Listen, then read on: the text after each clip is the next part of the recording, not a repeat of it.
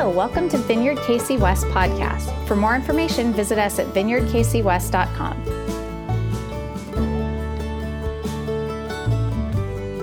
Happy Easter and welcome to Vineyard Church. My name is Cody Busick and I'm the lead pastor here at Vineyard Church. There's four things I want to go through as we're all online today, and so I want to walk through a few things as we begin. One is if you're new today to Vineyard Church, I'd love for you to text the word LINK, L-I-N-K, to 97000, 97,000. Introduce yourself to us. That's our communication card, and we'd love to reach out to you. The next thing is off to the right hand of your screen on Facebook or the Church Online platform, you'll see a bunch of chatting going on. That's for you. Hop in, talk with other people, introduce yourself. We'd love for you to be able to do that. Next, if you'd like to be able to give today, you can do that on our Church Online platform at the top right of the screen, or you can go to our website at vkcwest.com. Next thing is, if you'd like prayer today, you can do that by pressing on the Get Prayer button on the Church Online platform, or you can also send us a message through Facebook, okay? Well, let's dive in. Today, we are celebrating the resurrection of Jesus Christ from the dead. And while the setting has changed and that we're all online, the enormity of the occasion has not changed. Jesus Christ has risen from the dead historically, and it's a fact. Now listen, we all come here with different backgrounds today. We come here with even different belief systems and understandings and questions about Jesus. Here's what I want you to know. I want you to know that the Vineyard is a great place to explore Jesus. I want you to know it's a great place to have questions. And so please remember that as we walk through this. And then also, too, when you come to the church, when this is all done and we get to meet in person as well. Now, if we could sit and discuss all the different things, wouldn't that be great to be able to sit down and discuss all of these things we're talking about today? There'll come a day for that. But with today, no matter where we come from, I want to first think through something that's undeniable, is that Jesus Christ rose from the grave and his first followers based their entire faith in Jesus based upon that resurrection. A matter of fact, one of the first followers, the Apostle Paul, wrote in the book of 1 Corinthians, in his letter to the Corinthians, he wrote something in chapter 15, which was a summation of a saying that the first Christians had to remember what happened and why they believe what they believe.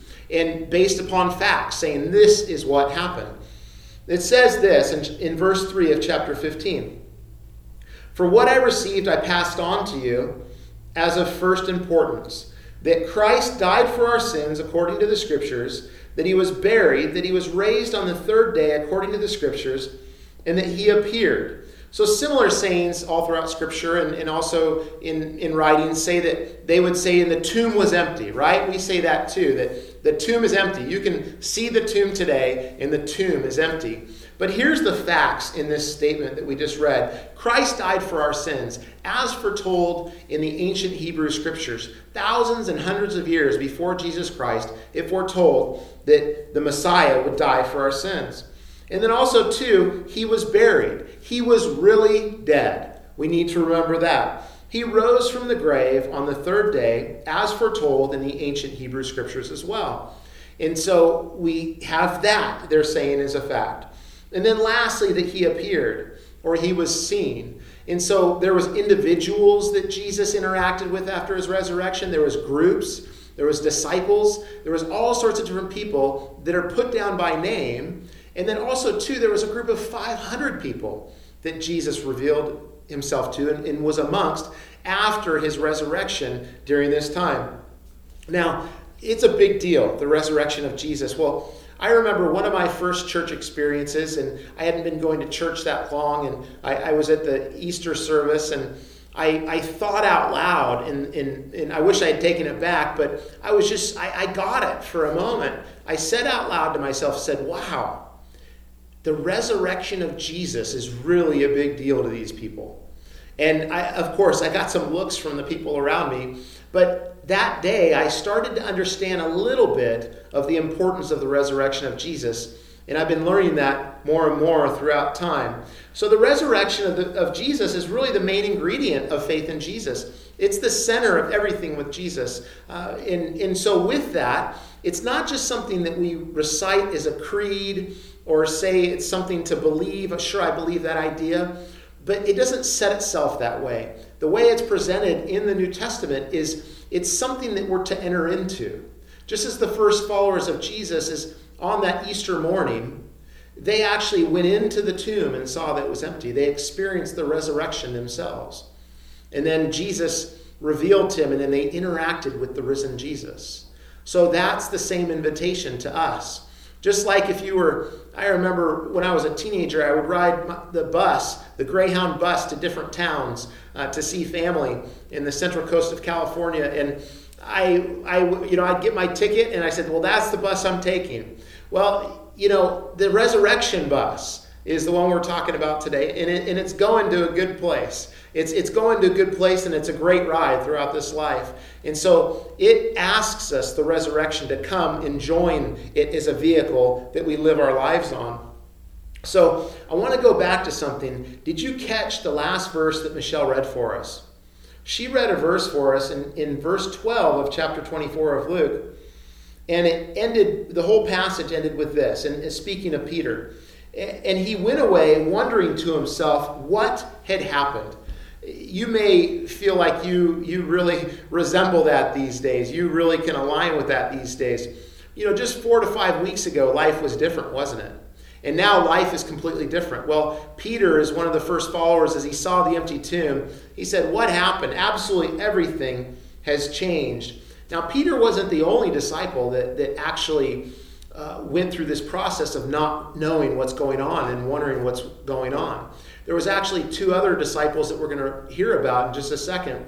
But they probably, Peter and the others, they probably would ask themselves like this questions, as they walked on this road and went through this thing, downloading the information that they've heard, and like us, information overload. Now, wait, what happened and what's going to happen? And it says, did you hear about, what does that mean? What will happen if this happens? And what should we do now? And oh no, and all these things. Sounds familiar, right? Well, these 2 disciples were walking on this road, and it's the road to Emmaus is where they were walking. And they were discussing Jesus. They were discussing his life, his crucifixion, and now his resurrection. Well, somehow Jesus came upon them and started talking to them. And he asked them a question. He asked them, what are you talking about? And somehow, even though these people knew Jesus, they didn't recognize him. Somehow, Jesus' resurrected body, his disciples weren't able to recognize him at some points. And so when Jesus asked them, what are you talking about? They said, well, are you the only one in all of Jerusalem that hasn't heard about these things? And Jesus said, well, what things? And they said, well, about Jesus of Nazareth. And then they walk through and they share with them this in verse 20 of chapter 24 of Luke. They say, the chief priests and our rulers handed him over to be sentenced to death, and they crucified him. But we had hoped that he was the one who was going to redeem Israel. Now, did you catch that? They had a hope that was different than what God ultimately was doing. And their hope is that Israel would no longer be under Roman rule. And you can really relate to that. I mean, can you imagine being the people of God, being the nation of God, and then being ruled by another nation? It was like this bad nightmare would be woken up to every day. Again, we can relate to this a little bit, where you wake up and it's still the same. It's like Groundhog Day over and over again. Asking yourself, when will this be over? Is it going to get worse?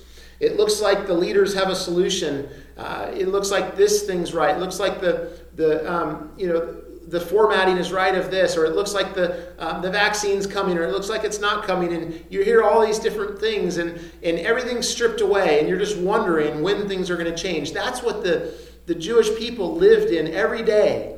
Is they waited for Messiah to come and to rescue them and take the nation of Israel so that it could rule on its own. But Jesus had something bigger than just taking care of outward circumstances. He had something bigger than outside and he wanted to deal with the inside of people. And so he wanted to bring his kingdom on the inside that would then work itself outside instead of outside in. And so this is what is said of Jesus, what he says to them after they share their idea of what they thought God was supposed to do. It says in verse 27 of chapter 24, "And beginning with Moses and all the prophets, he explained to them what was said in all the scriptures concerning himself." There it is again. Remember that the first Christians had certain facts that came from the writings of the Old Testament, and that's what they based their whole belief about Jesus on. And it was about the resurrection and about what happened. So the facts: Christ died for our sins. It's written in the ancient scriptures. It was foretold for thousands of years. He was buried. He was really dead. He rose from the grave on the third day, as it was written, and that he appeared. He was seen by other people during a period of time after his resurrection. So while we need fixes for the problems of life and in the work-throughs of difficult times and in these things, we need people to help with things and move just like the Israelites did. There's bigger things that God is doing. Just like I talked about hopping on the right bus, there's the resurrection bus. And the resurrection bus, everything works out good. In the book of Revelation, it talks about that the revelation bus is heading to a place that there's no more tears, there's no more dying, there's no more cancer, there's no more pandemics, there's no more hatred. There's unity. The lion lays down with the lamb. That's where the resurrection bus is heading. And there's lots of dips and lots of turbulence along the way throughout this earth, but that's where it's heading. And so we need to think this morning, do I want to put myself on the bus where all that I'm wanting is for life to go back to normal? All that I'm wanting is for these circumstances to change. All that I'm wanting is things to go back to so I can do what I do. Or is God working in this time something in our hearts that we would be a part of something that's much bigger and lasts much longer, which is relationship with him? When my sons were young, they were given this bus. It was a toy bus, and when you would take the little bus driver and put it on there and then press down on the bus driver, the song would come out that goes with the bus. The wheels on the bus go round and round, round and round, round and round. The wheels on the bus go round and round all the day long. And we heard that song, it seemed like millions of times. And finally the batteries ran out, and so did the toy. All of a sudden it wasn't there anymore. But we got it. We got that the bus was heading in a direction. And the wheels on the bus did what? Well, they went round and round. They were moving. Well, that's how it is in life. We choose what bus we're on. We choose where we're headed. We choose these things. And it's hard because life can get going and we can just kind of put it on autopilot and we forget, wow, this bus is going somewhere. And that's why times like this, God gives us a reset. He gives us an opportunity to see what's most important, which is relationships. Relationship with him and relationship with the people around us. And so during this time, the resurrection bus, it's going to a good place. Are you on it? Are you on it? Because it invites you into it. Now, this isn't to say that God's not involved in the circumstances of life. This isn't to say that God isn't working in the little things of life or the biggest little things in life, right? The biggest little things in this life that can happen to us is death. That's what's so scary about this pandemic is people are dying. People we know are dying. Well, Jesus heard about a friend of his that got sick one time. It's recorded in John chapter 11. His name was Lazarus. And what was interesting to the disciples is that Jesus heard about Lazarus being sick, but he waited a couple days before he went. And when they did go, Jesus met the first sister of Lazarus, and he saw the commotion and he saw the wailing party and the mourners that Lazarus had died. And his first sister talked with him some, and then he went and he talked to the other sister, and they're like, hey, if you had been here, it would have been different. And Jesus knew that too. And then he was moved by emotion, and he said, where is he buried? where is Lazarus buried? And it says that when he got up to the tomb, he saw and he was overwhelmed with emotion. And it says, Jesus wept. And then people looking on said, do you see how he loved him? So Jesus absolutely feels for all the different circumstances, all of the different things that are going on in this life. But then Jesus did something amazing. He actually said, roll the stone away. And he'd been in there for 4 days. As the people were worried, he's been in there for 4 days. What are you doing? But they rolled the stone away, and then Jesus said, Lazarus, come out. And it says that Lazarus, in full gear, in full grave cloth wrapping, kind of like a penguin probably, kind of waddled his way out. Lazarus was risen from the grave. Now what's important about this is that Lazarus was risen from the dead, but Lazarus would die again. So the ultimate temporary thing during this life, the biggest temporary thing that can happen is death.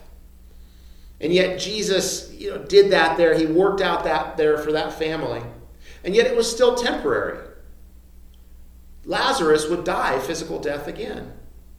But what's important is if we press rewind, and if you look at the chapter yourself in John chapter 11, when Jesus was talking to Lazarus' first sister, he said this to her. He said, I am the resurrection and the life. And if anyone dies, even though they die, if they believe in me, they will live. Now, Jesus didn't say, I know about the resurrection and the life, but he said, I am the resurrection and the life. And so resurrection that's hoped for by all people, that death at the end of this life would not be the end. Resurrection is now a person. It is Jesus Christ himself. He embodies all of it. He defeated death and he offers it to people.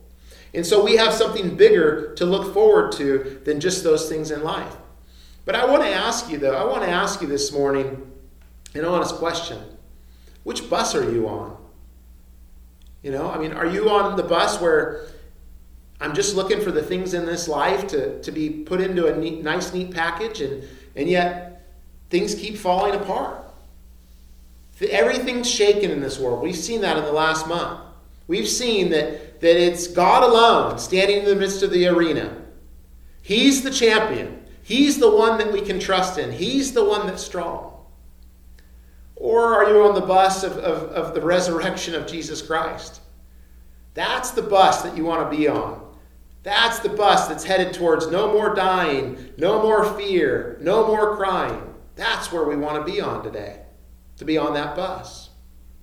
Now, what does it take? What does it take? Well, the good news is God's done all the work. God's done all the work that absolutely anybody can receive eternal life. It's a free gift that God gives us. He gives us eternal life because of what Jesus did. And so it first takes this. It takes that we confess that we've tried to do life on our own. We confess that we've sinned against him.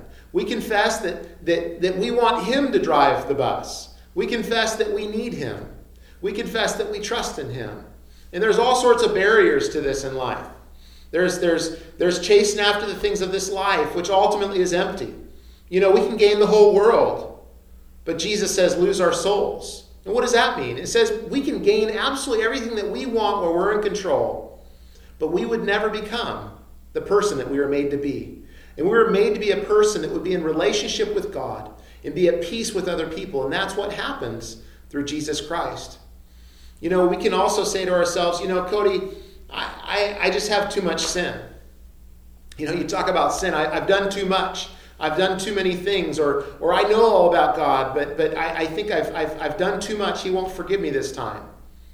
And so I'm going to be in control of my life. Well, when I think of that, I think of a man that I was talking to years ago, maybe about 15 years ago. And he was doing some work with me, and we talked quite a bit, and we shared about each other's families, and then one day we got to talking about Jesus. And he had been around religion, and he had heard certain things, but his image of God was one of somebody that didn't like him, and he had to be afraid of, and was just getting ready to just squash him. And I shared with them the love of Jesus. I shared with them that God loves them passionately, that God loved them so much that he gave his son. And that the things that he has done don't stand in the way of God's love. But for him to experience that love, he needs to receive it.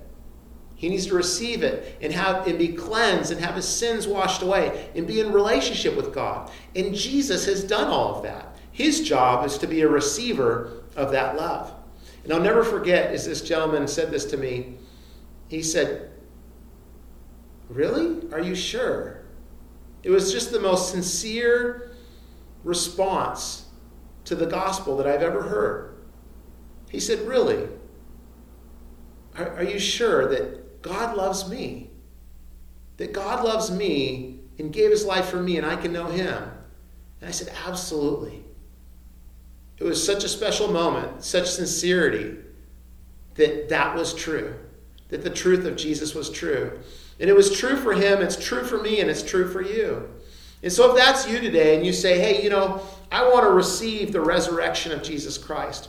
I want to get on the resurrection bus." That sounds pretty good right now, where everything's headed to the right place, where everything's headed to goodness. And while there's turbulence in this life along the way, I want to know that I'm headed to a good place and I experience the best life that I can here too with Jesus during this life. If that's you, I want you to pray this prayer with me.